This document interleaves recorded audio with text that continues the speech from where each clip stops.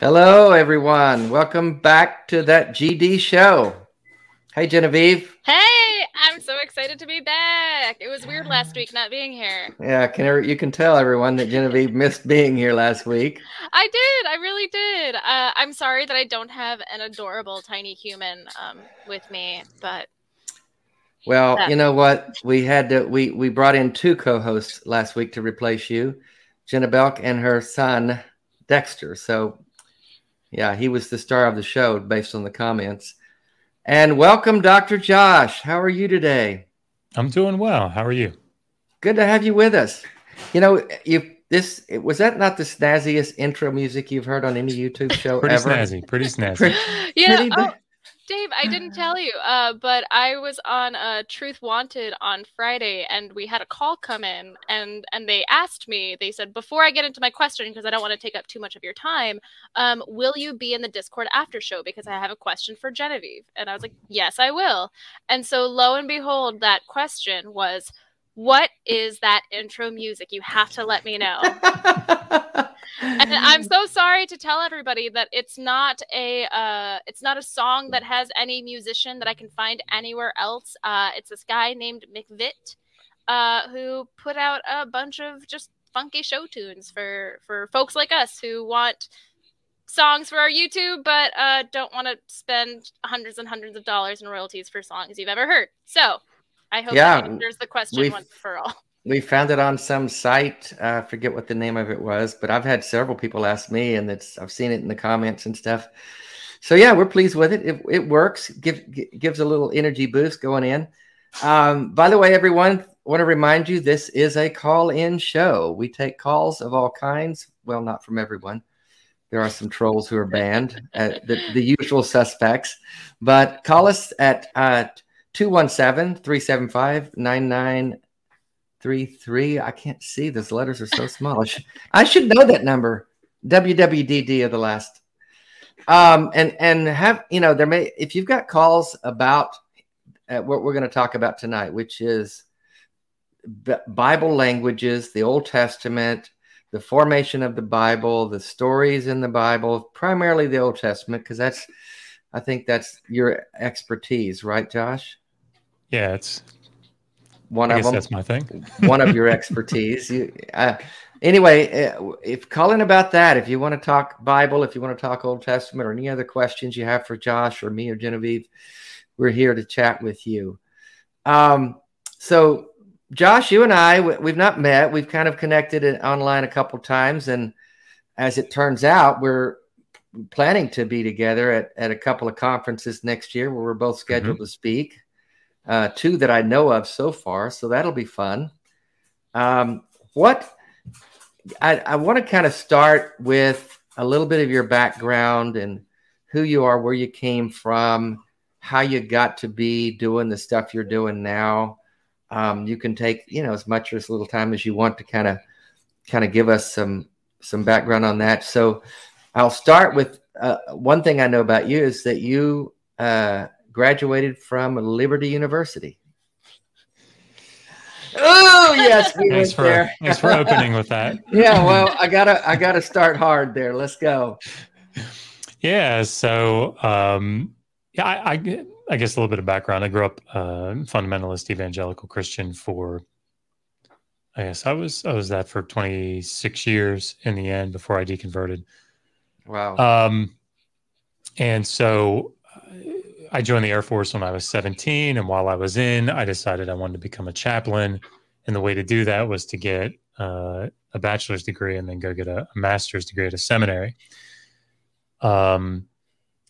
And so the school that I was able to attend while I was on active duty was Liberty University's distance learning program. So I did that. And by the way, I'm getting a little bit of an echo. I don't know if it's just me, but I don't hear it. What do you? I hear. Okay. Okay. I think as long as you guys don't hear it, that's all that matters. Okay. So yeah, I got my bachelor's from Liberty, and then enrolled at Capital Bible Seminary, which is another fundamentalist evangelical school, and went on to get a master's of theology there before I went for my PhD. Okay. And at Liberty, you got a basic what kind of a degree did you get there? Basic education? It was a bachelor's in theology, bachelor of science in theology. I think you said that. Or in religion. Yeah. And then you did you ever get into the chaplaincy? I was a chaplain candidate for 4 or 5 years, I think. Which is they commission you as a second lieutenant and you do tours, but you're not officially a chaplain. So I did a tour at the Air Force Academy.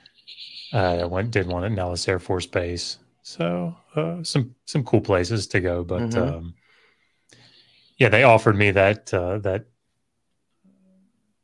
position up at or that PhD candidate position up at Johns Hopkins, and it's one that I couldn't turn down. So, and what did you study at Johns Hopkins? Tell us what you did there and what happened while you were there. So, while I was getting my master's in theology, I focused in on the Old Testament, Hebrew Bible, that sort of thing. So I started studying Semitic languages like crazy. So, everybody learns Koine Greek, but then I learned Hebrew and then Aramaic and then Targumic Aramaic and then Akkadian, and started studying Ugaritic and Syriac and blah, blah, blah. All these languages that help you, dig further down into the Hebrew Bible.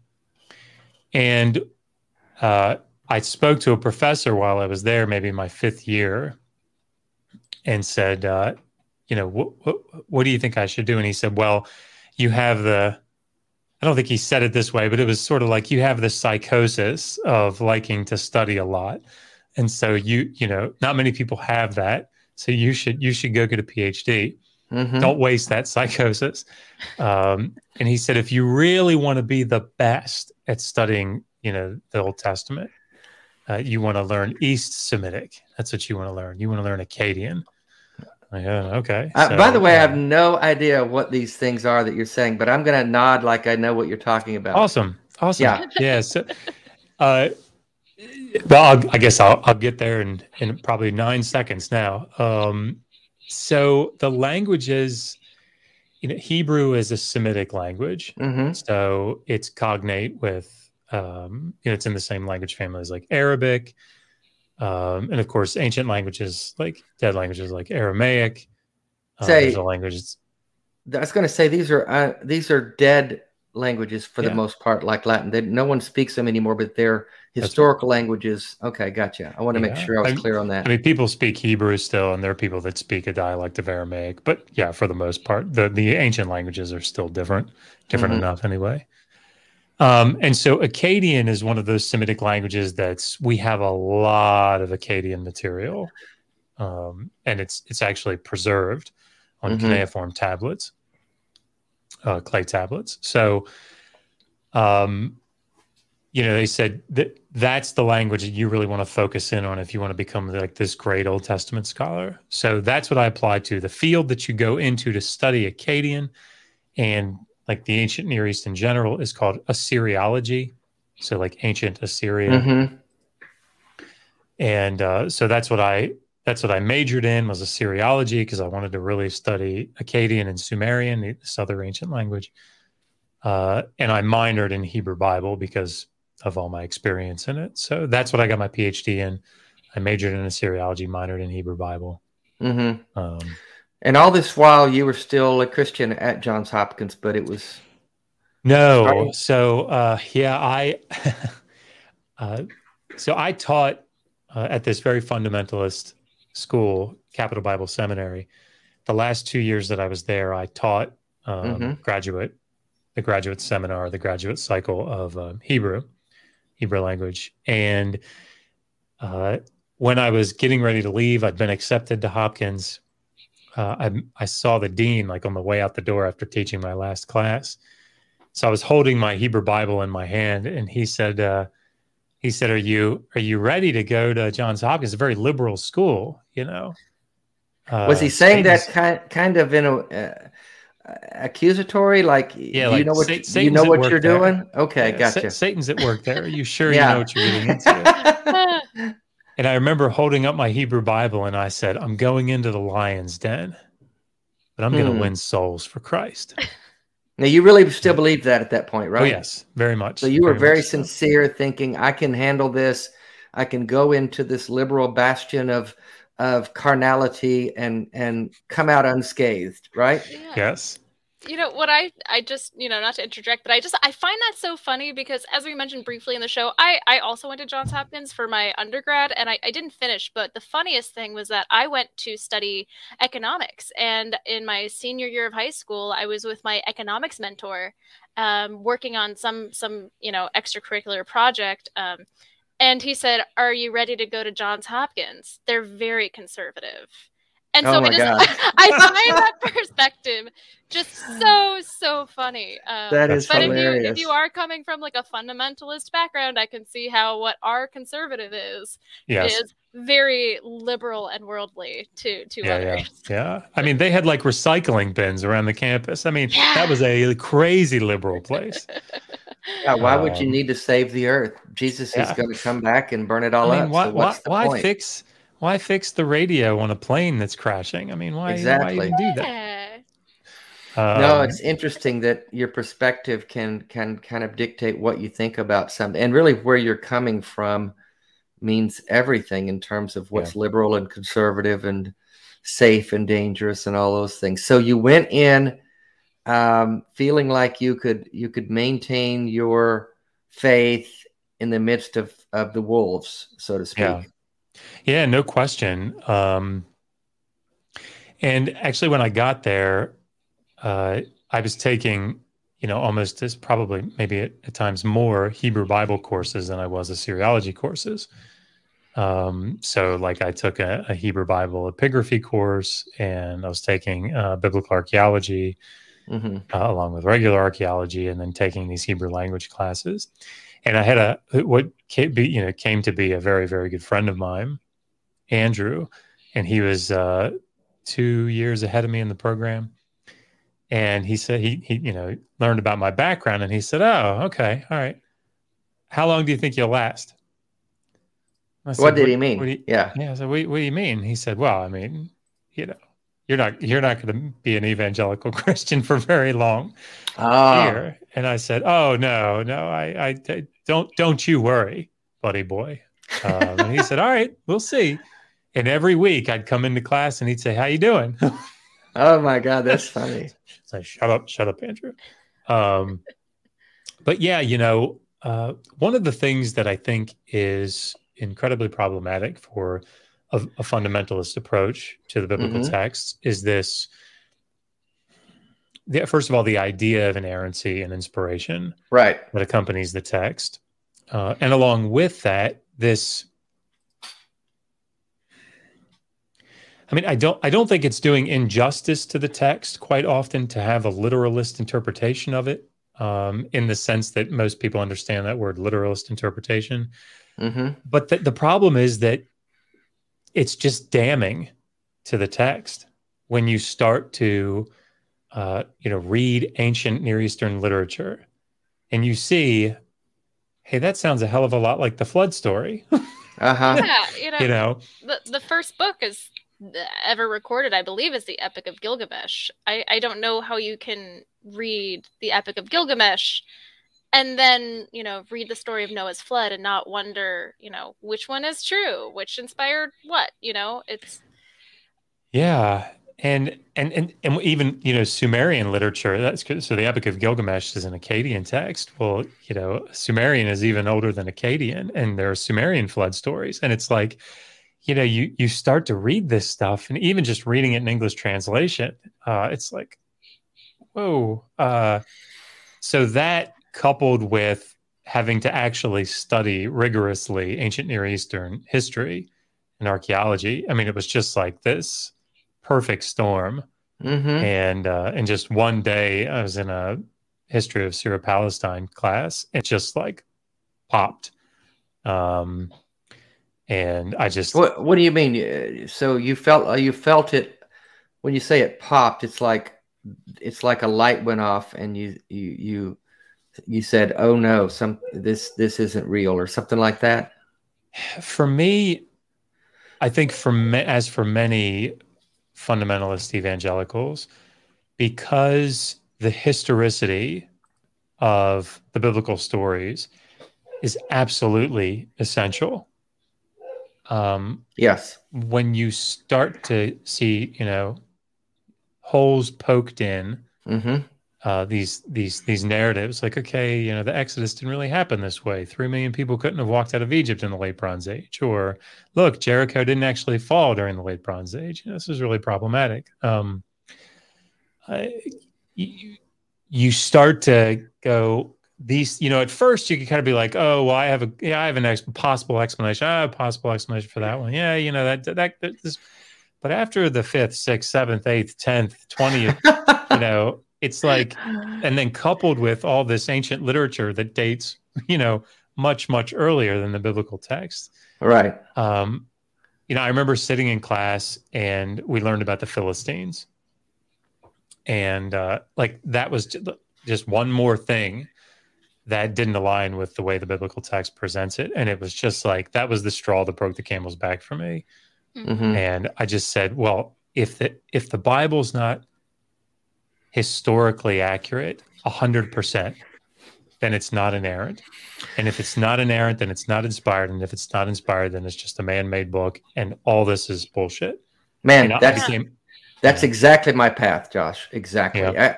All of my faith hinged upon the inspiration and inerrancy of the Bible.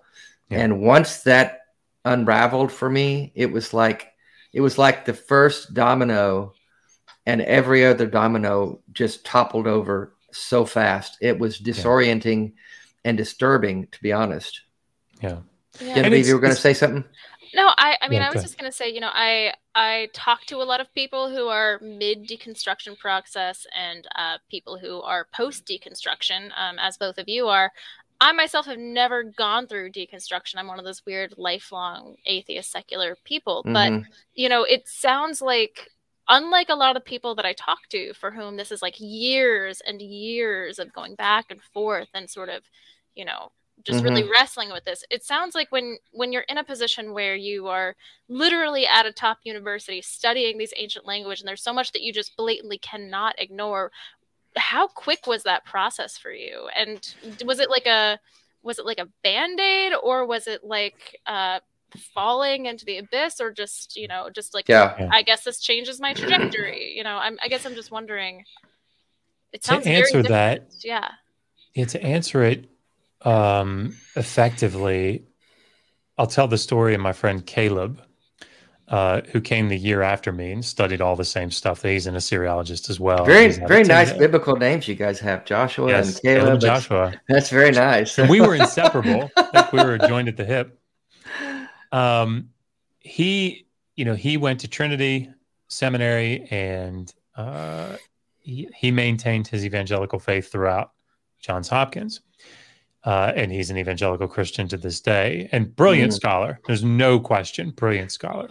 And it was interesting to me because I had lots of conversations with him while we were there after I had deconverted. And I said, like, how do you maintain this? How do you know, for example, that, God is real, and it's not Enki.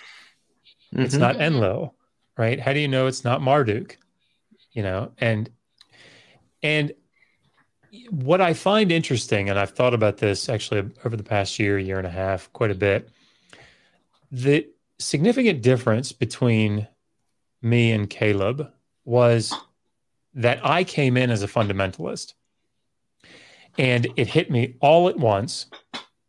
And there were no significant apologetics that allowed me to like piecemeal sort of say, all right, let me see if I can dive into this one and explain it away. Or I didn't have any of that apologetics background because it wasn't a big deal to do. Right. So then it was all at once, and it was one big punch that drove me back a distance to then look at the data, I think, more objectively and say, okay, is it possible that this Christian thing still works? Yeah, it's possible, but it doesn't seem likely. It doesn't seem like it's the most reasonable conclusion. Whereas with Caleb, Caleb got his master's degree, but from a non-fundamentalist school.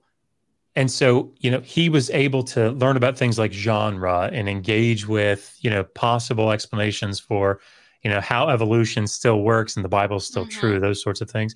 And so it was this sort of, as it came to him, he had support around him, and he could learn about these apologetic things. And then, it was like, for me, it's like the frog going into water and then you slowly turning up, the temperature. Well, that wasn't it. It was, I'm the frog and they just dropped me in boiling water. Right. And it was boom, out. Yeah. And whereas with Caleb, I think a better analogy for him is that he was in the water and they slowly turned up the heat. So then he went from boiling water, into this other. So he's able to maintain his faith to this day, as far as you know. Yeah. And That's right.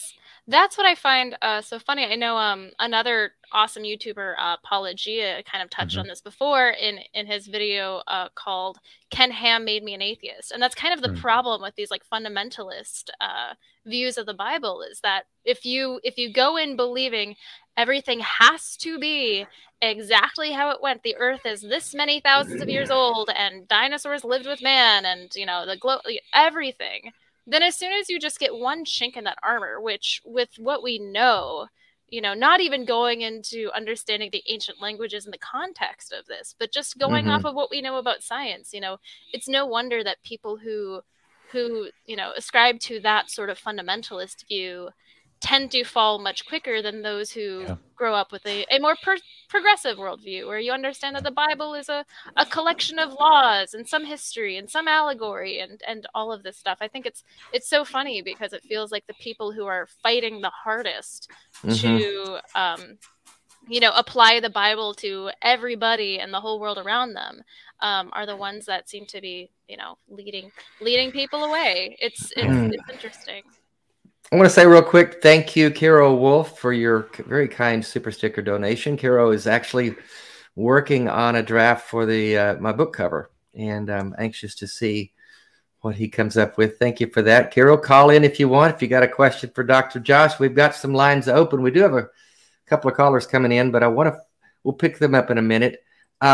Josh, was there ever, as you're sitting in these classes at Johns Hopkins and all this new information is coming in that's contradictory to what you believed the Bible to be about, was there ever a point where you were having to decide which thing do I believe? Maybe these people that I'm listening to now are wrong and the Bible authors are right. Or was the information just too compelling and you knew that what you were hearing was true and what you thought you knew was false? Describe that process mentally for you.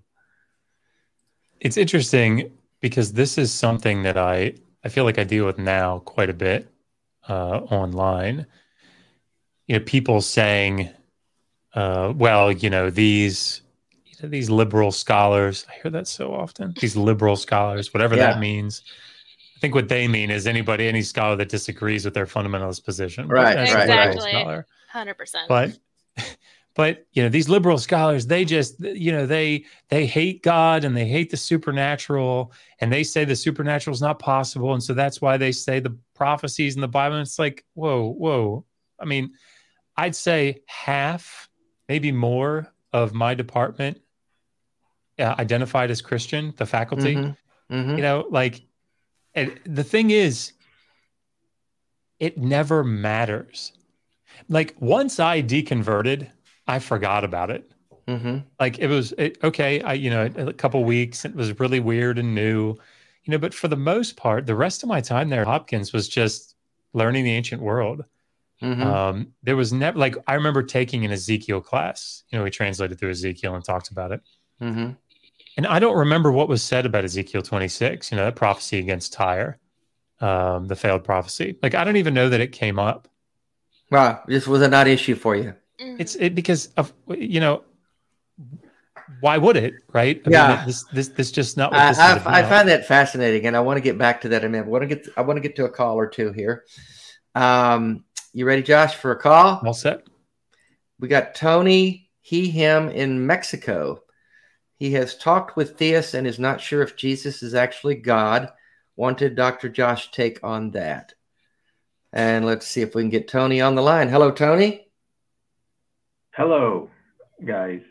How you doing? Tony. Good afternoon. Welcome to the show. You've got Dave Genevieve and Dr. Josh Bowen. You had a question about if Jesus is actually God. Yeah. First of all, I just wanted to say thanks to Genevieve for finally sharing the name of the intro song. There you go. I am Tony, so glad. I've been trolling Dave for weeks. Yeah. As soon as I saw you were in Mexico, I assumed that was you. Which, by the way, cool. before you get to your question, I'm sorry to interrupt, but I did get my booster shot today, my COVID booster shot. So now I've had the Johnson & Johnson and the Pfizer. Please get vaccinated. I know you were asking about vaccination safety and efficacy. So just encourage you again. I will keep you updated if I get magnetic or die. So please move on to your question. Thank you for sharing that, Genevieve. Yeah. You're not magnetic or anything like that. No. I'm just much safer to hug and be around. But your 5G reception just went way up, is what I understand. There is a massive storm brewing, but my Wi-Fi is great. It's either Jesus or myself or Pfizer. But well, Tony, let's talk about whether God is Jesus. What are your thoughts or questions about that? Yeah, I usually have these, not debates, but like conversations with people who are theists. I'm being more vocal lately about this. And they usually tell me that Jesus is God. But as I understand, there's problems with that. There's verses in the Bible where he talks with God and refers to God's will as others. But some of these theists actually are able to bring back some other verses in the Bible that kind of say that Jesus is actually God. Like the prophecies, I think this is in Isaiah, the book of Isaiah. Mm-hmm. So, I'm so glad Dr. Josh is here. I wanted to ask his... Me too. So, speak to that, Josh. You're a theology major, and all of these questions about God and Jesus. Clear it up for us. Yes. So my favorite line that I've become known for is that's not really my area of expertise. I don't know if you guys have heard me say that before. It's a nice disclaimer, right? Yeah. I feel like I say that all the time because it's true.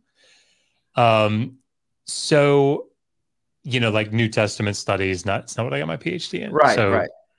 That being said, there's no question that the role of theology it's the art form of, in many ways, the art form of harmonization. Right? It's trying to wrestle with in these ancient texts, in these biblical texts, for example. Well, we have one statement over here that says man has free will, but then we have these other statements over here that says God is sovereign and in control of everything. How do we make this make sense? That's where theology steps in, right? Well, how do we do that? So how do we have passages in the canon, in the inspired word of God? One says that Jesus says no man knows the day or the hour, or makes predictions in Matthew 24 about this generation will not pass away and the Son of Man will come, and then that doesn't happen. So how do you have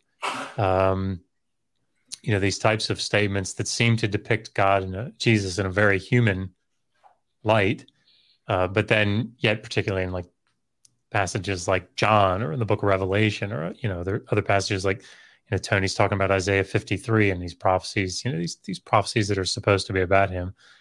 Even in Romans, yeah, Romans is also mentioned 9:6, if I believe. Yeah. Something. So, how do we reconcile those things? And again, this is sort of the role of theology, and the assumption, the underlying assumption in this is that both have to be right. Mm-hmm. Right? In the same way that if a text talks about how Jesus is fully man, like he's completely human, but yet you see him as divine, well, he can't be like half divine and half man. That's heresy. And he can't be like 3/4 divine. Well, we always postured that by saying he's fully God and fully man. And yeah, you make these statements that on the surface don't make any fucking sense. But not even deep do they make sense. No. But it's almost like you have to resort to magic. How can you be fully God and fully man? Well, I guess, it works in Harry Potter or something. So why can't it work in the Bible? And you have to suspend reality to make these things make sense. I mean, is that kind of where you ended up, Josh? I mean, as a Christian, you had to really kind of force fit these things into some kind of making sense. For me, it wasn't such an issue. I just finished the introduction to my new book. That's volume 2 of the Atheist Handbook to the Old Testament. And in it, I talk about the difference between laying out like a more reasonable conclusion and proving your case, right, to your opponent. And there's a difference between those two. And when you try to prove something, like I'm going to prove that there's a contradiction here in Genesis 2 or something. Right. The fundamentalist evangelical or the apologist, all they have to do, and they'll do it automatically, is fall back on, is it possible that it's not a contradiction? Is it possible? Because their underlying assumption is it can't be. This is a divine book. So if there's even a possibility that it's not a contradiction, let's say that this is a second group of animals that's being created here in Genesis 2, as opposed to them being created in a different order because it's a different story. Right. If that's even possible, then that solves the problem. That's all they need. And I think this is the issue here. It was the issue here for me. All I needed was a possibility. And really, so often that possibility on these more difficult theological issues was, God's not subject to the laws of logic. Exactly. So what if I can't understand that there are 3 persons and yet His one ways, divine essence that undivided? Yeah, that's right. The God's ways are higher than our ways. Who are we to question God's ways? Right. So for me, at the end of the day, it was, very much so, because the Bible tells me so, and I know God and I trust him, and he's hella smart, right? And I'm hella not. So it's fine. Of course I would have said like hecka smart, but So Tony, to your question, is that kind of speaking to your question? I guess it's not really a question because you don't believe Jesus is God. You're just talking to theists about it, right? Yeah, my position is that he can't be God. I don't believe he's even real. Right. But I'm adamant in my position that the theist is wrong by saying that Jesus is God. And to be honest, this answer is not very helpful. But I'm not blaming you guys. I understand that the whole text of the Bible that's its nature, to be confusing and illogical. Right. However, I have heard that the early Christianity once persecuted people for saying that Jesus was God. However, I don't know much about early Christianity in antiquity. So I actually, I will steal Dr. Josh Bowen's tagline. I am not an expert on this, but whereas he has, decades of being a Christian and then getting a PhD, I literally don't have any of that. So please fact check anything I say, take it with a grain of salt. But what I will say is that, when it comes to the divinity of Jesus, I think one of the most damning things is that as far as early Christianity goes, like there was no consensus. That's why they had the Council of Nicaea to sort of designate whether they thought that Jesus was fully man, fully God. Did he just appear to be man? I mean, these are arguments that were had for centuries before, you know, anything that we would recognize as the Bible as it is today was even put together. And you know, I know that as we've talked about, apologists have an answer for everything, even if it's just God works in mysterious ways, or it's, you know, we're big dumb and he's big smart, so of course we don't understand. But one of the most damning things, I forget exactly which passage it is, but it's when, you know, I believe it's in Matthew when Jesus says, you know, not all of you will pass before the kingdom comes. You know, he's telling his followers, like, you know, act fast, get right now, because the kingdom is coming, and you guys will still be alive. This is happening in your generation. And so the first apologists really were the ones who had to reconcile the fact that they did indeed pass, that the kingdom indeed did not come. And well, so, there are ways to dance around that too. The kingdom came when Jesus was resurrected, so the kingdom was ushered in at that point. It's an invisible kingdom, and blah blah blah blah. Yeah, you know, and exactly. There's so much, but like, and this comes back to what is most plausible. Is it more likely that Jesus was terrible at explaining his point, or that he was indeed not God and was just one of the many apocalyptic figures of the time? And that's the problem with all of this. And I guess to your point, Tony, the reason that our answers are not very helpful is because there are no good answers to this question.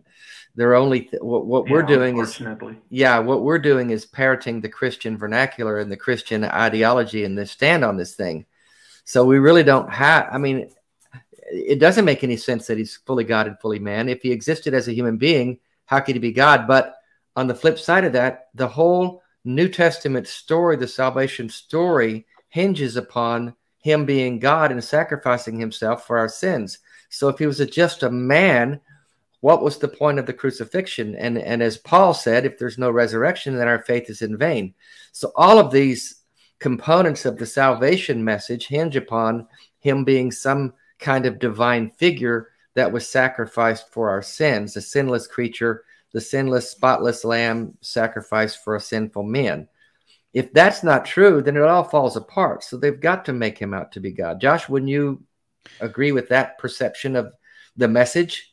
Yeah, certainly, at least in its, you know, final form. I will say that Bart Ehrman, of course, who's written quite a bit on this particular topic, I know that he's giving a seminar. I think it's November 7th. If you go to Myth Vision, the YouTube channel Myth Vision, he's got like a link in his most recent videos, and I think he had Bart Ehrman on to talk about it. But the seminar is "When Did Jesus Become God?" Right. So this, you know, this is what he deals with extensively. So was Jesus really, from a historical standpoint, you know, did the historical Jesus claim to be God, and when did that get attributed to him? I think, you know, he's obviously an expert on this topic, so I would recommend checking that out. Well, also another person who lost his faith going to one of them secular schools and learning all that devil stuff. Yeah, Princeton.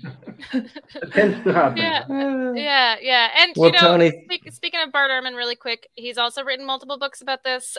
Misquoting Jesus and Jesus Interrupted are two good books for you. You know, you don't have to agree with everything he says, but it's a good starting point. So yeah. Well, Tony, thank you for your call. We've got several other calls lined up. People wanting to get to Dr. Joss here. Thanks for calling, buddy. Thanks for your support. Thank you, Tony. Bye-bye. Bye, Tony. Get vaccinated. Bye. Okay, let's see. I think it's I'm called happy to hear back from him. We had a long discussion about vaccine misinformation. So okay, it's not letting me. We've got a couple other calls. I want to get to these guys. Kenneth, him in Illinois, wants to ask Dr. Josh if there was a particular misconception that atheists commonly have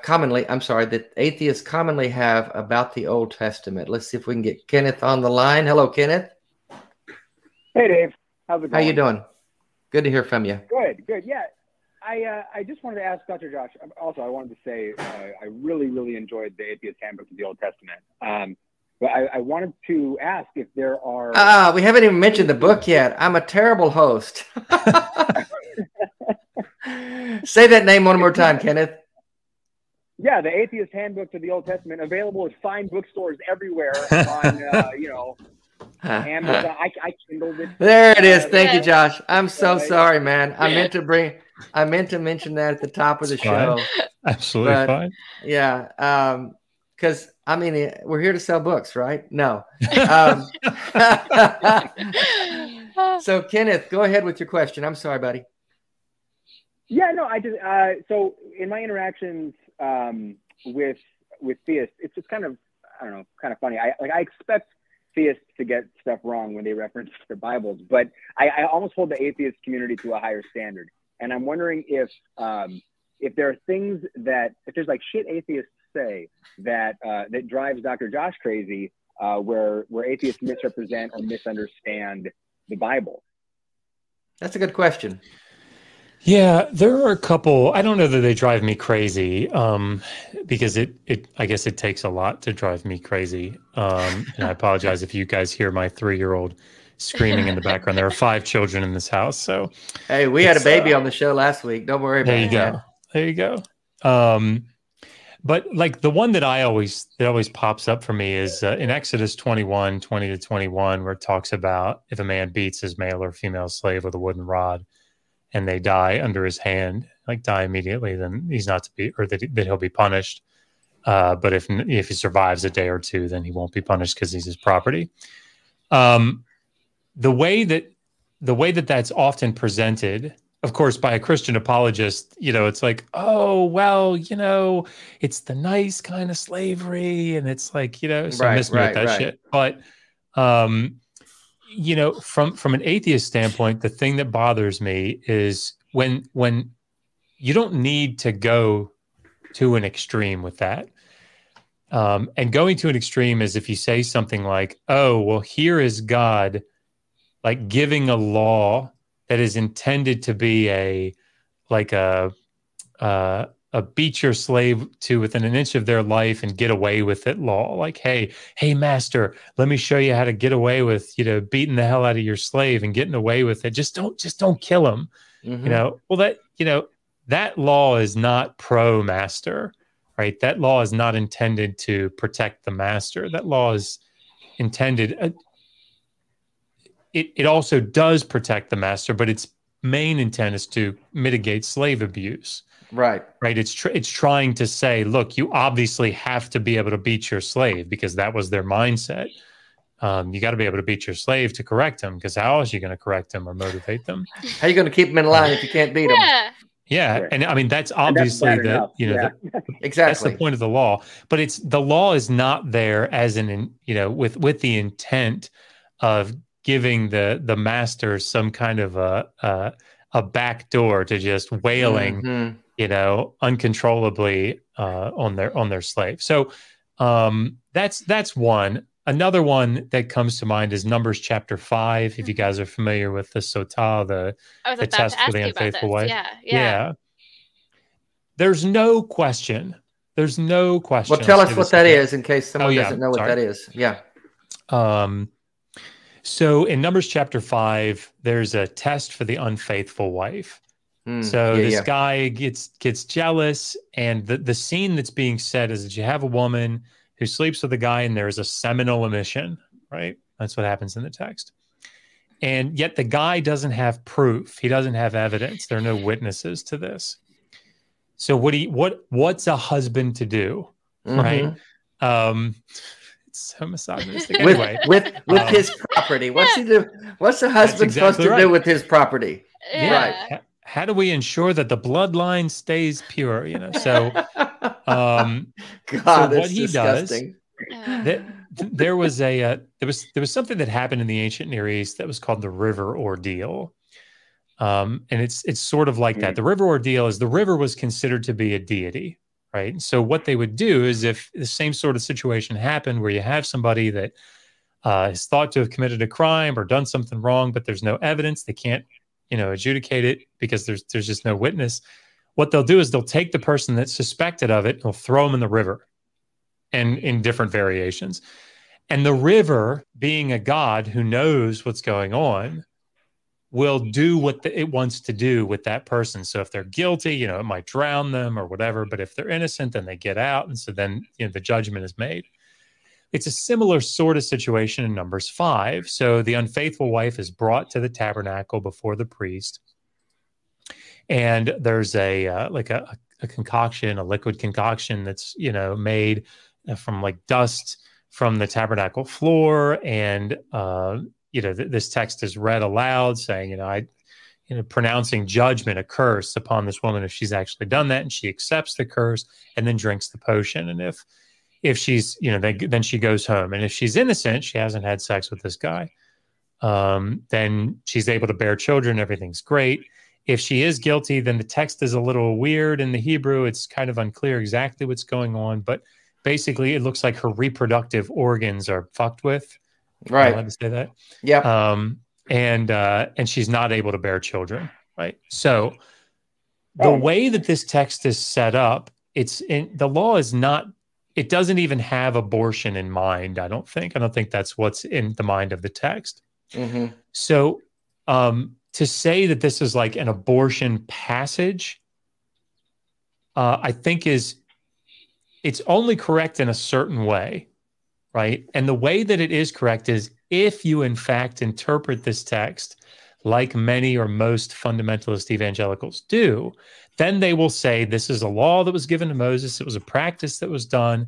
And so in that scenario, even though the law isn't about abortion or being pro-abortion, there's no question that if this was actually carried out and there were women that had, sexual interactions with seminal emissions involved, that there would be aborted fetuses, right? There would be pregnancies that would be aborted. And so in that case, then the law is definitely, even though it's not about abortion, its end result is, abortive practices. And so being nuanced about that, I think, is actually really important. Mm-hmm. Yeah. So your point, I guess, overall is that atheists can tend to take something to an extreme that doesn't even need to be done that way, that there's plenty of damning content in the text itself.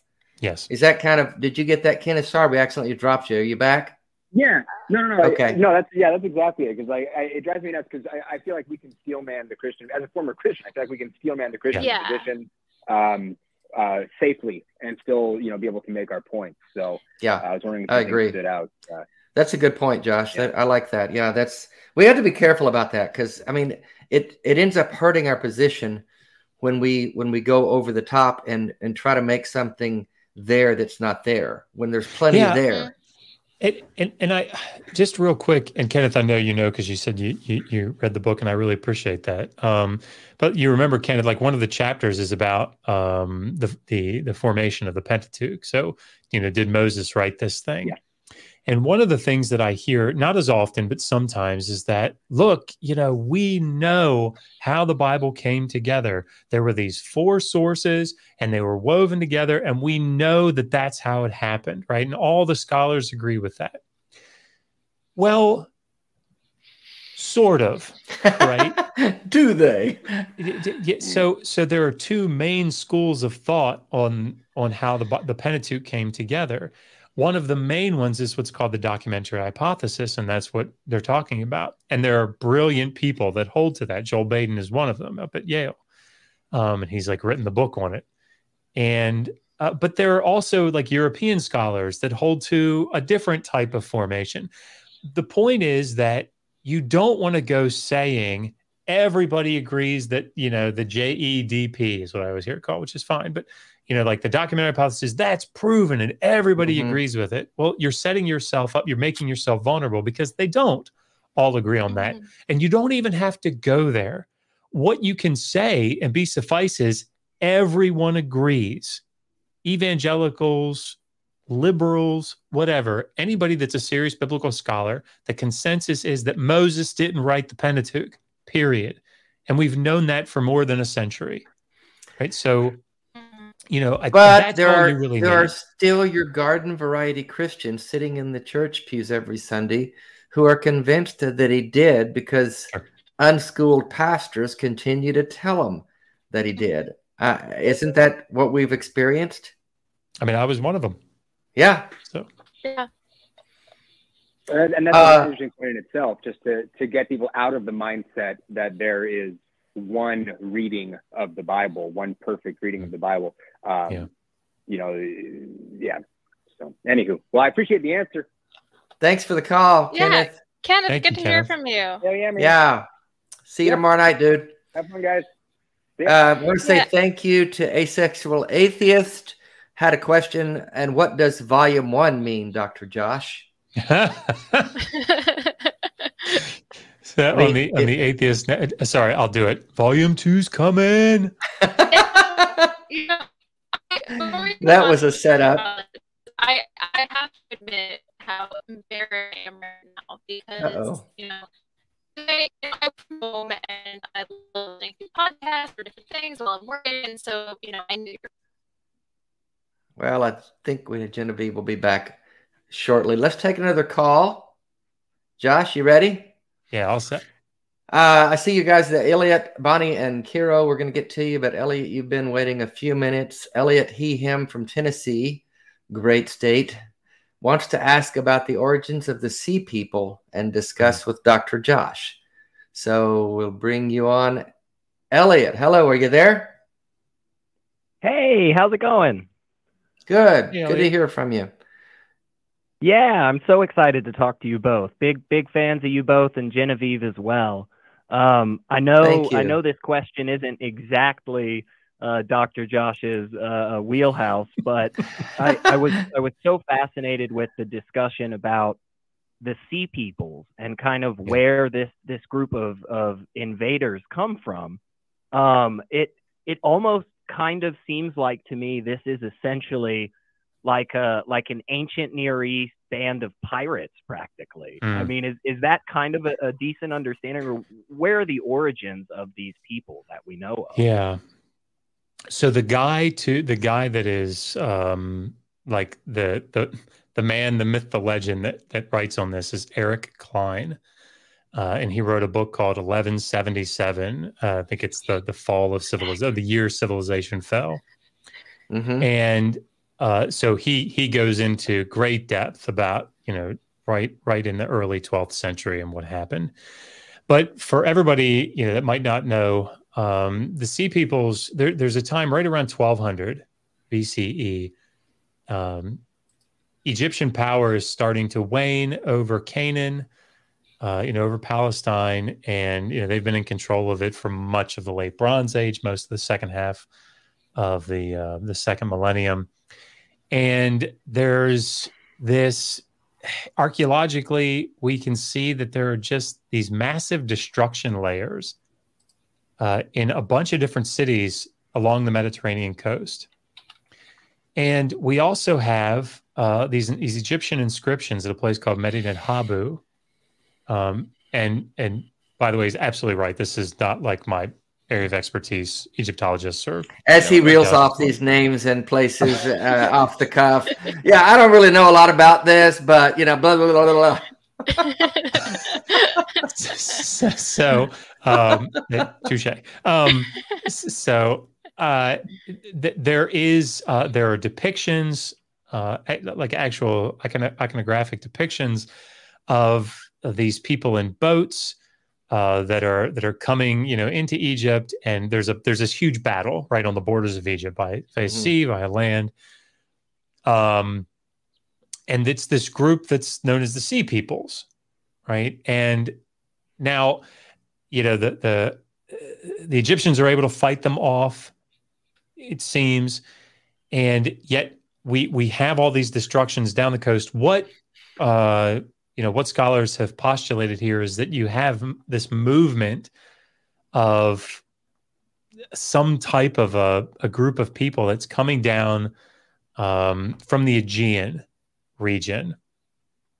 And there's a lot of, it's very complex how they determine that sort of thing.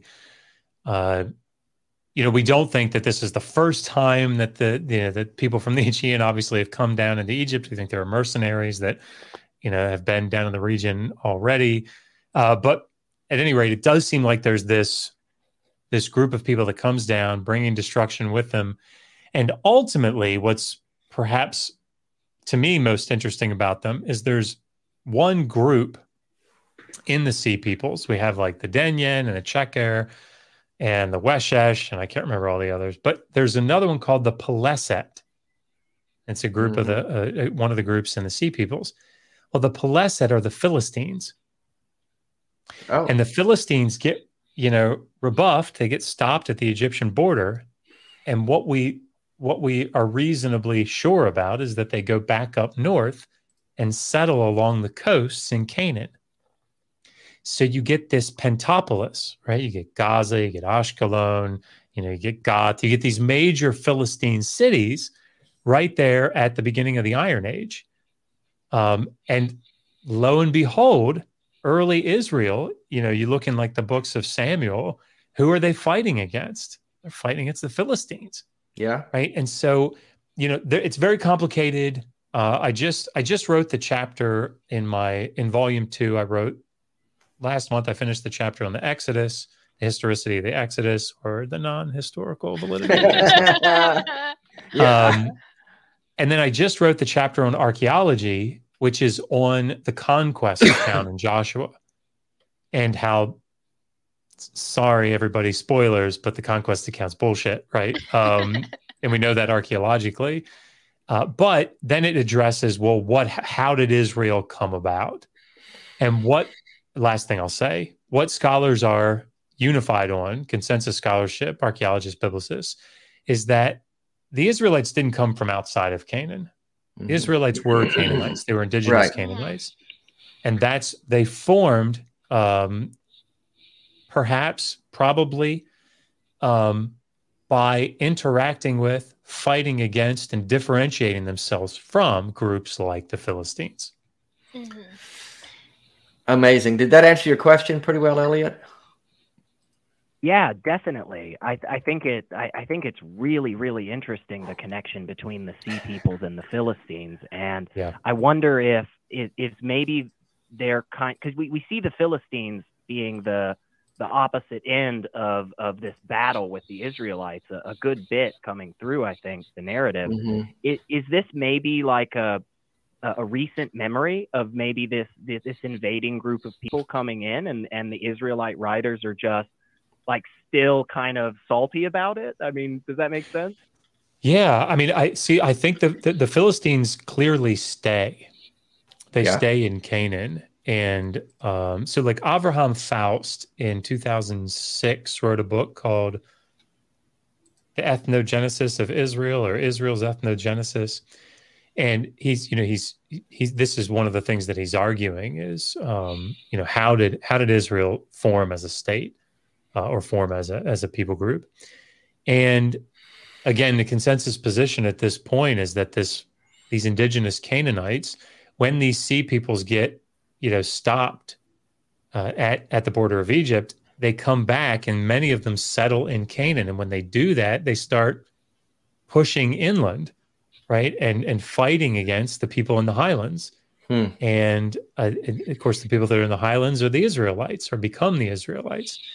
And so this sort of interaction, I definitely think that what the writer of Samuel is doing, this is a memory, or he has access to some oral traditions or whatever. I think that sort of stuff is still obviously very debatable. But I think this is, certainly recalling these formative days of the early Israelites sort of fighting against or interacting with this group of the Sea Peoples called the Peleset. God, you're just a wealth of information. I could just. I'm really not. Yes, you much better really are. You're too damn humble. Yes, you are.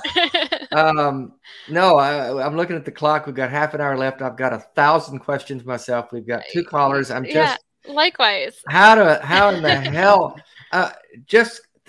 Hey, Elliot, thank you. I'm going to let you go if you got any more. Thank you, Elliot. Yeah, thank you for your call. That's a great question, man. Yeah, thank you guys. Love the show. Love all three of you. Have a good one. Appreciate it, man. Bye-bye. Thanks, man. Yeah, I don't know what happened with my connection earlier. I'm back. I think what I was just saying briefly beforehand was that I'm so embarrassed because while I was working today, I was listening to, a bunch of your talks and sort of, just kind of getting ready for the show. And somehow, in hours of listening to your very smooth, enjoyable voice, I missed the fact that you're the fucking author of the Atheist Handbook to the Old Testament. Oh my God, are you serious? I'm serious. I am dead serious. And so now I'm sort of shocked, like giddy. I get like a little starstruck because that is a book that I'm so also equally, even more so embarrassed to say, has just been in my shopping cart for the past year and a half. I have been so excited to read your book for so long, and thank you for writing it. Well, I appreciate that. I'm so sorry that I'm so bad at research, Dave. I should be better prepared for these guests, so I don't. That's fine. That's fine. When do you anticipate Volume 2 coming out, Josh? So we're going to that Baja conference in July. Oh, that's right. You mentioned that. I definitely want to have it printed and in hand by then. But I'd like to have it. I probably shouldn't say this stuff because then I'll have to hold myself to it. But I'd like to have it done by the Tang Better Conference in May. So I'm working. I wrote the introduction yesterday. Yesterday. Yeah. And I'm working on the Egyptian history chapter now. So. For any of you in those areas, what Josh is talking about, there's a conference coming up in May that we're both speaking at in Fort Wayne, Indiana. Oz is putting that on and his gang, the Better Conference. And then there's one in July, the Atheist in Sarnia, Canada, right across the border from the Detroit area. We're going to be there in July speaking. So if you're in those areas, come out and see us. We got a couple more calls. I want to get to them. I've got 1,000 questions myself, but I always want to give deference to the callers if we can. Bonnie's been on a while. Her in Wisconsin, reading one of Dr. Bowen's books, has some questions about terminology in different versions of the Bible. Question is specific to the Hebrew language. Hello, Bonnie. Hi. Hey, thank you for holding a bit. Welcome to the show. Oh, yeah, I love your show. Thank you. Okay, I have the Atheist Handbook to the Old Testament. Awesome. And I loved it. Okay, my question is, now I understand that you read Hebrew. I have the Jewish Study Bible. I have the Archaeological Study Bible. I have a lot of them.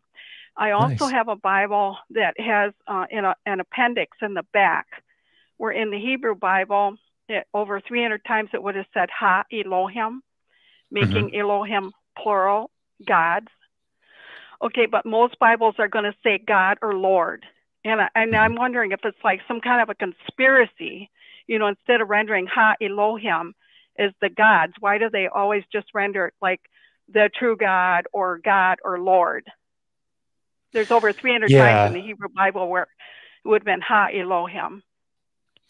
Yeah, so that's a good question. So just so everybody follows what Bonnie's talking about, if you in Hebrew, if you put the ending im on the end of a word, it makes it plural.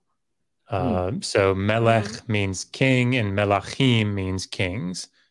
So El or Eloah are two words for God in the singular, but then you've got this form Elohim or Ha Elohim, the gods.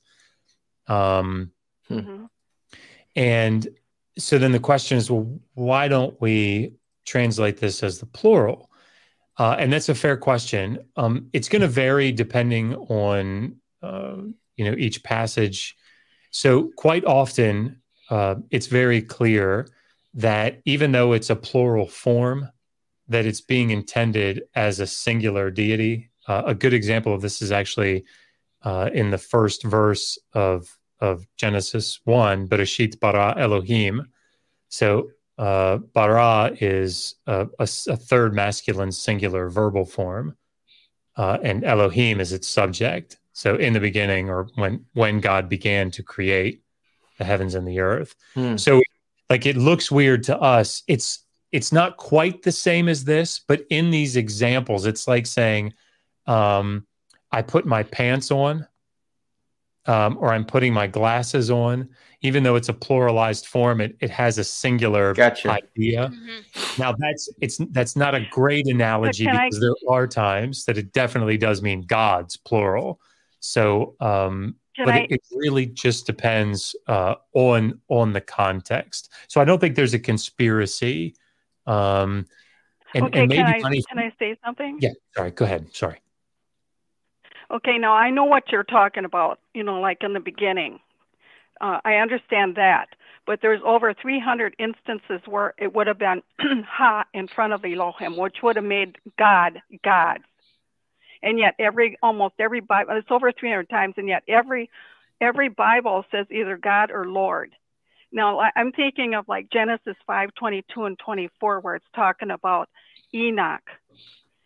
He would have, it says, after his father Methuselah, Enoch went on walking with it would have been the gods, not God or the Lord. It would have been the gods. It was Ha Elohim. So I understand what you're saying, but there's over 300 times in the Hebrew scriptures what it would, like the Ark of the gods, the Ark, the mountain of the gods, in front of Elohim. That's what I'm talking about. I was just gonna pull up. Well, Bonnie, is there something that you're thinking is behind that, or a point? Is there a because most Christians, I don't know about the Jewish religion, but I know most Christians want to believe that God was just the God, just Jehovah or Yahweh, and they can't accept the fact that they were polytheistic, that they believed in many gods. So that's why I think. Sorry. Go ahead. No, I'm done. Okay. I just wanted to say, like, this. So this example in Genesis 5:22, one of the reasons that I think it's justified to say the singular is because if you go 2 verses down, the text says, and Enoch walked around Yitalek with Elohim, and he was not, because Elohim lakach him, and lakach is the word to take, and it's also in the third masculine singular. So Elohim, even though it's in the plural in both of those places, they're representing it with a singular verb, and this is again very standard. Bonnie, if you want, email me at digitalhammurabi@gmail.com. And if there are certain verses where you're like, that doesn't make sense in this verse or in this verse and this one, go ahead and send them to me, and I'll try to make some time.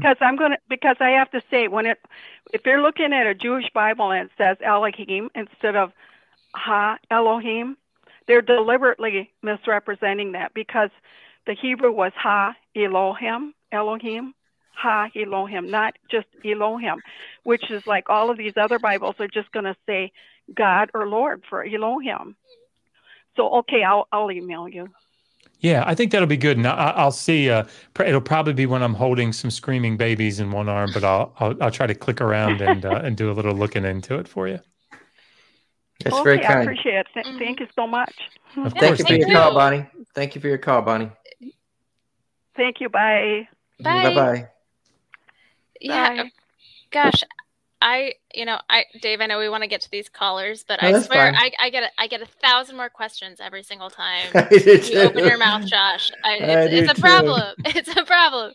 Go ahead. No, I was just wondering because obviously I don't have a PhD in Assyriology, and the familiarity that I do have with like the history of Israel is just from like my doing my own research, like reading other people's theses. And so what I understand is that Israel and Israelites were polytheistic or henotheistic for much longer from the call-in than studio. what is depicted in the Bible, if that makes sense.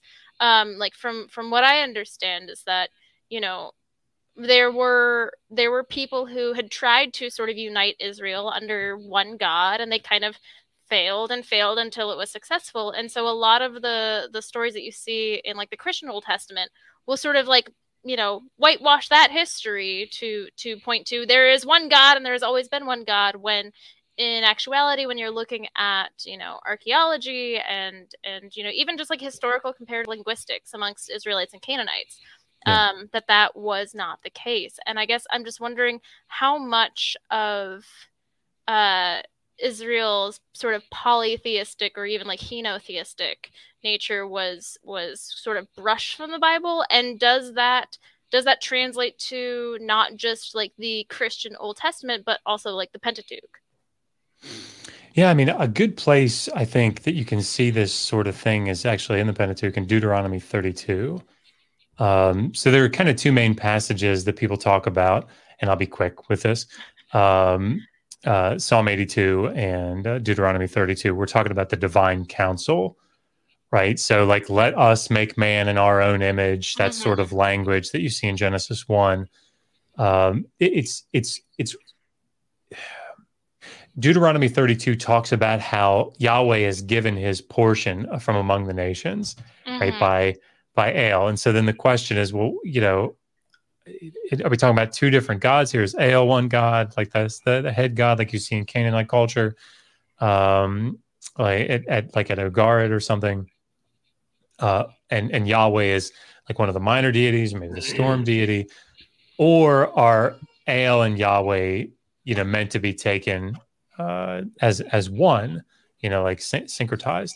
And I think that the way the Deuteronomy shakes out is it is trying to say, no, you know, like Ale and Yahweh, same deity. You know, it's not two different deities here. But I think it's it's a good indicator. It's like not an echo, but it, you know, like it shows that they're having to do something here, right? In the same way, very like in the David story.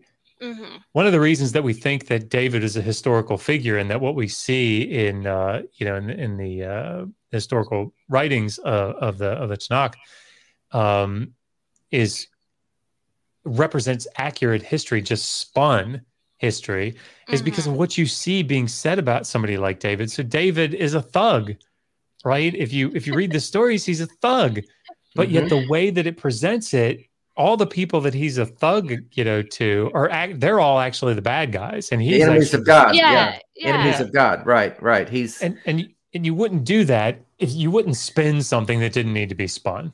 Yeah. And that's how I've always kind of seen David, is that like, yes, he was a real person, but there's sort of this propaganda campaign that man after God's own heart, sort though. of like, yeah, exactly. And by uplifting David as this, you know, epic character, they've, you know, sort of added more legitimacy to Yahweh and the whole claim to Israel. Well, I want to get to Kiro. We're going to get you a call in a minute, but I don't want us to leave the show. We've only got a few minutes left, but I feel like this point needs to be made tonight, because we're talking Old Testament, and that's your area of expertise. But like we talked about on the phone the other day, Josh, the Christian world I grew up in, the evangelical, fundamentalist, Bible-believing, charismatic world, the underlying sentiment about the Old Testament was, well, that's kind of unfortunate, you know, that angry God over there. Let's don't talk a whole lot about that. Well, let's that focus. Was the Old Testament. Yeah, that's the angry Old Testament God, and let's talk about Jesus and the good stuff. And I can't let them get a pass on that, because the Old Testament is referenced so much in the New Testament by Jesus himself, as in the days of Noah, so shall it be in the coming of the Son of Man. You can't just ignore those Old Testament mythological stories as we know them to be now.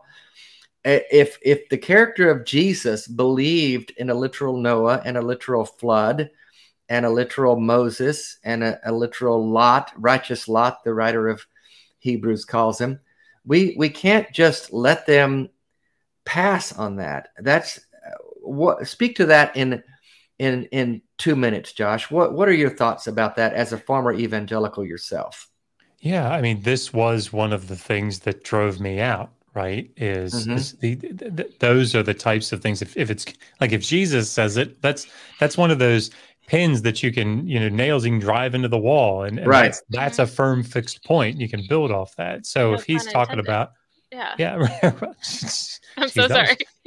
Sorry. That's and so that's why I think that when you see these historical problems in the Hebrew Bible, there's this quick move to kind of get away from, and it's not just historical problems, right? There's a guy named Randall Rouser who's a super nice guy, very intelligent guy, and he wrote a book called, I think, Does Jesus Love the Canaanites? And what he's arguing is that, look, stop trying to whitewash this away. This is genocide that's being talked about here. Right. But we have to think of a new way to interpret this, right? Now, I will say this. If there are going to be Christians, I want them to be those kinds of Christians. Yeah, absolutely. I want them to be like Megan, my wife is a Christian, right? She's an Anglican. And she'll be the first one to come down here and say, of course, the Old Testament's horrible. Like, what? Yeah. I like Jesus, right? But it's the same God. But it's the same God. Right. That's my point. But the way that she interprets the text is in no way this sort of, it's not literal. It didn't really happen. Right. Yeah. Right. And so God is using a flawed, story or group of stories. And those are the Christians that I want around, because the reality here is that those people don't infringe on the rights of the LGBTQ community. No, they're not hurting anyone. That's right. And so, I think that if Christianity is going to move forward in a healthy way, I think that's the way that it's got to go.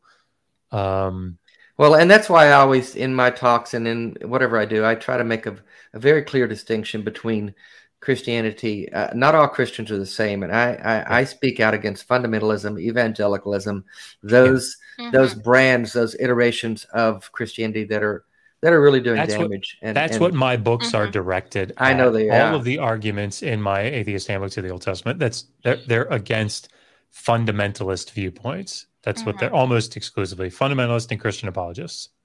Well, we're going to talk about Satan now, because he's a real problem, and he's really been after me a lot lately. No, we've got Kiro in Tennessee. Kiro Wolf, he's did the super chat earlier.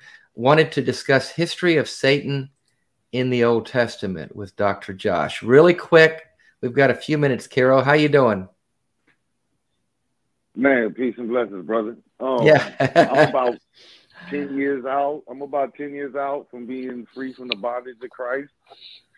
I started reading. How I got free was a good friend of mine challenged me to read the Bible in its entirety, and I got about halfway through with it, and I realized that it all started to kind of fall apart, and I realized, this is a really heinous book, and it's full of a lot of terrible atrocities. But one of the things I was looking for when I was reading the Bible in its entirety was the story of Satan. Because in the church, we're told he was a musician, he was the archangel of music, and this whole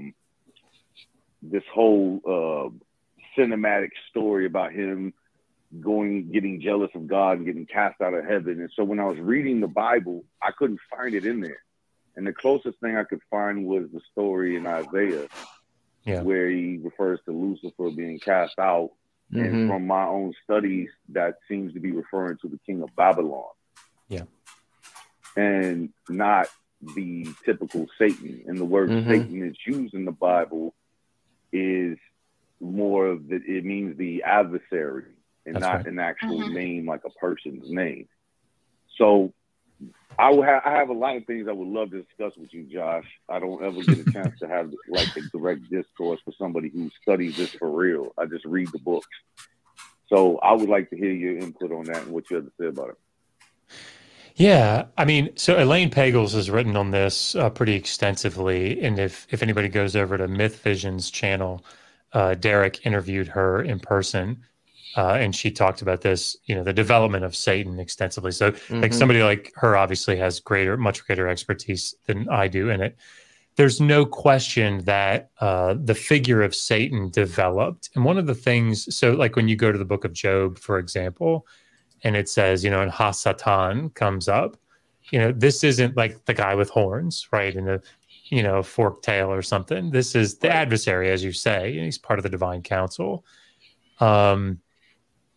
But there's something that happened in the Second Temple period, and that is as the end of the first millennium was, the first millennium is drawing to a close, BCE. There's this thing started to happen where the believers started looking around, the faithful were looking around and saying, "Well, we're supposed to be like winning at some point." What's going on here? Why is it that God's plans keep getting thwarted, right? And one of the things that developed is this idea of apocalypticism. And apocalyptic literature, without going into a lot of detail, sort of hangs on two basic things. One of the main things is this dualistic approach to reality. So God isn't God, like, if God is all powerful and sovereign and in control, why are we still getting, why are we still in this hellish existence? Well, there's got to be this other force out there, this evil force that's working against God's plan. So this duality starts to develop. And so then this apocalyptic literature, so now God is he's not the author of evil, right? He can't be the one that's doing it. He's got to be allowing it somehow, but for his own ends. And so but he's not the one bringing it. And, so when you read through things like the book of Daniel, which is apocalyptic literature, and you have, angel stands before Daniel and says, the prince of Persia was withstanding me. And when he goes, the prince of Greece will come. Well, these are divine beings that are fighting against them. Right. And this is the idea of apocalyptic literature. So when you then see the other aspect of apocalyptic literature, it's pulling back the curtain to show the recipient of this vision or this dream, this unseen realm, right? The heavenly realm, the supernatural realm.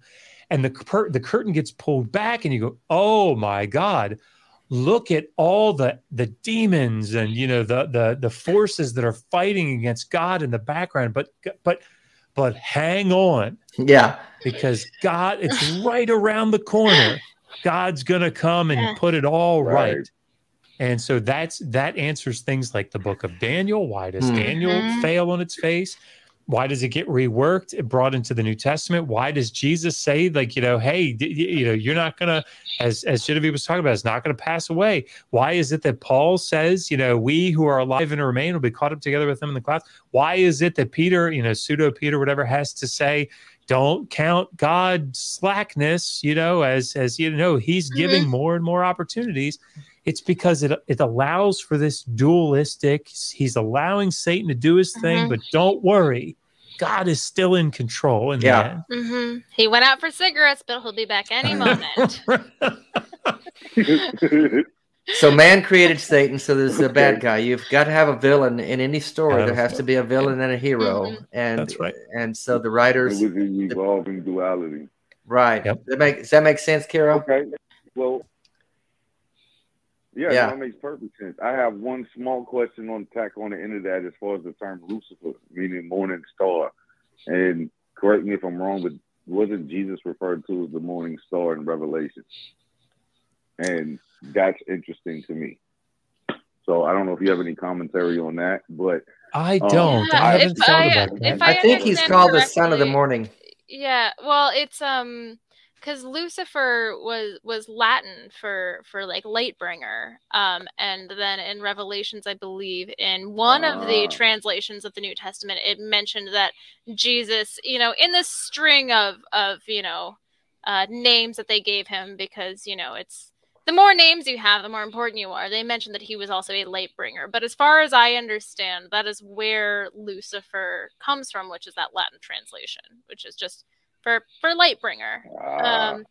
Yeah, I don't, I'm curious, Dr. Josh, is Lucifer actually considered a genuine character in the Old Testament? So I haven't looked through Isaiah 14 in a while. Well, so go ahead. So my understanding, Lucifer is like what they refer to the planet Venus, because it's the brightest star in the morning, or it looks like a star. That's the things that I've read and studied. That's what I've gathered. Now I don't know the validity of that. I'm not familiar, but that makes perfect told. sense. Mm-hmm. It's as far as I understand, over the last 2,000 years, we've sort of taken this idea of Lucifer and Satan and the snake and sort of kind of jumbled them together as this one thing that you really don't actually see happen in the Old Testament. He's the character, an amalgamation of several characters. Exactly. Basically, he's the bad guy. And I think there's going to be a surprise twist at the ending where Jesus and Satan are the same. And it's is it going to be like a Scooby-Doo? Yeah, something like that. You're gonna like pull the mask off of Yahweh. I would have gotten away with it too. We're apologists. Exactly. Well, look, I appreciate everything that y'all are doing. I would love to contribute any way I can to everything y'all are doing. Keep it up, and y'all have a good evening. Thanks for calling, buddy. Thanks for your support. Bye bye. Oh man, we're out of time. I hate it. We had another call. I don't know. Yeah, she's not there. We can't take her now. But Kathy wanted to talk about the evangelical Christian persecution she's been feeling personally lately. That's for a talk for another time. Kathy, if you're still here, please call back next week. Oh my God. Next week or call tomorrow night. I'm on The Perspective with Kenneth Leonard. That's Ethan Michael's show, 8:00 Eastern tomorrow night. We're happy to talk to you there. But call next week, please. We'd love to chat with you about that. Gosh, Josh, we got to go, man. But we're both, Genevieve and I are both just like, we could do this forever. Yeah. What a great show. What a great conversation. We have to have you back sometime, because I feel like in an hour and a half, I can't go through all of the questions that I have.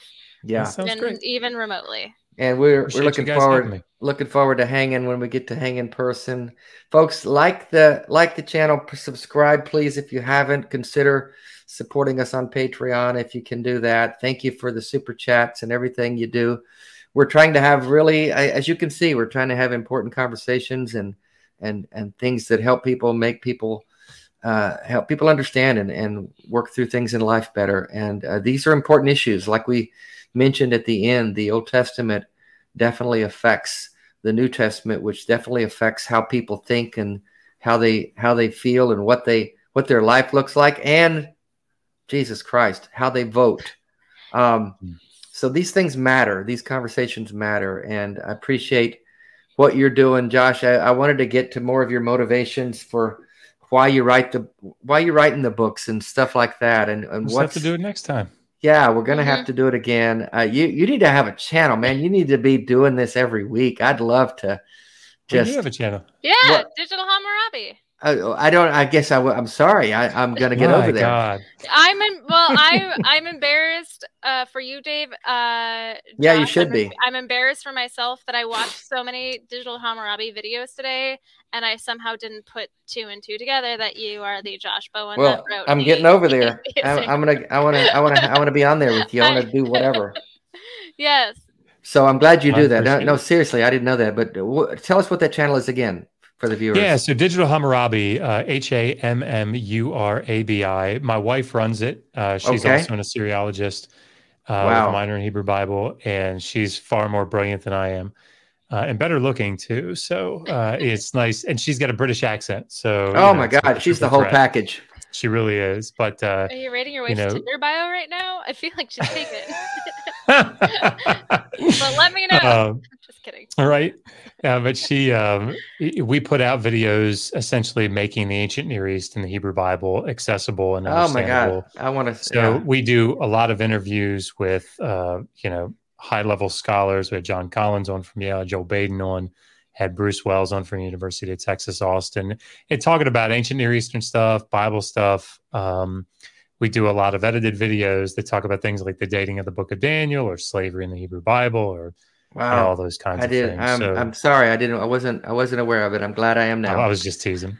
No, I love that. I'm glad you're doing that. I think it's great.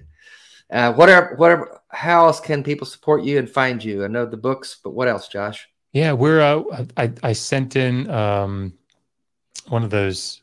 I already forgot what it's called. Tree Link, I think. Linktree. Linktree. Yes. No boomer jokes, everybody. You're so fun. That's okay. But, dude, I'm older than you, and even I knew that. We have that's funny. No, I'm just kidding. We have a website, digitalhammurabi.com, and all our stuff is on there. But if you go to Amazon and type in Joshua Bowen, it'll bring up all 4 of our books now. 2 more are coming by the middle of next year. So awesome. But it's got all our information in there. Well done. We'll give my best to Megan. Look forward to meeting you guys next year at the conferences we're going to share. Genevieve, good to see you again as always. Folks, thanks for following and watching and calling in. Keep supporting us. We appreciate everything about you. So love you guys. That's our show for this week.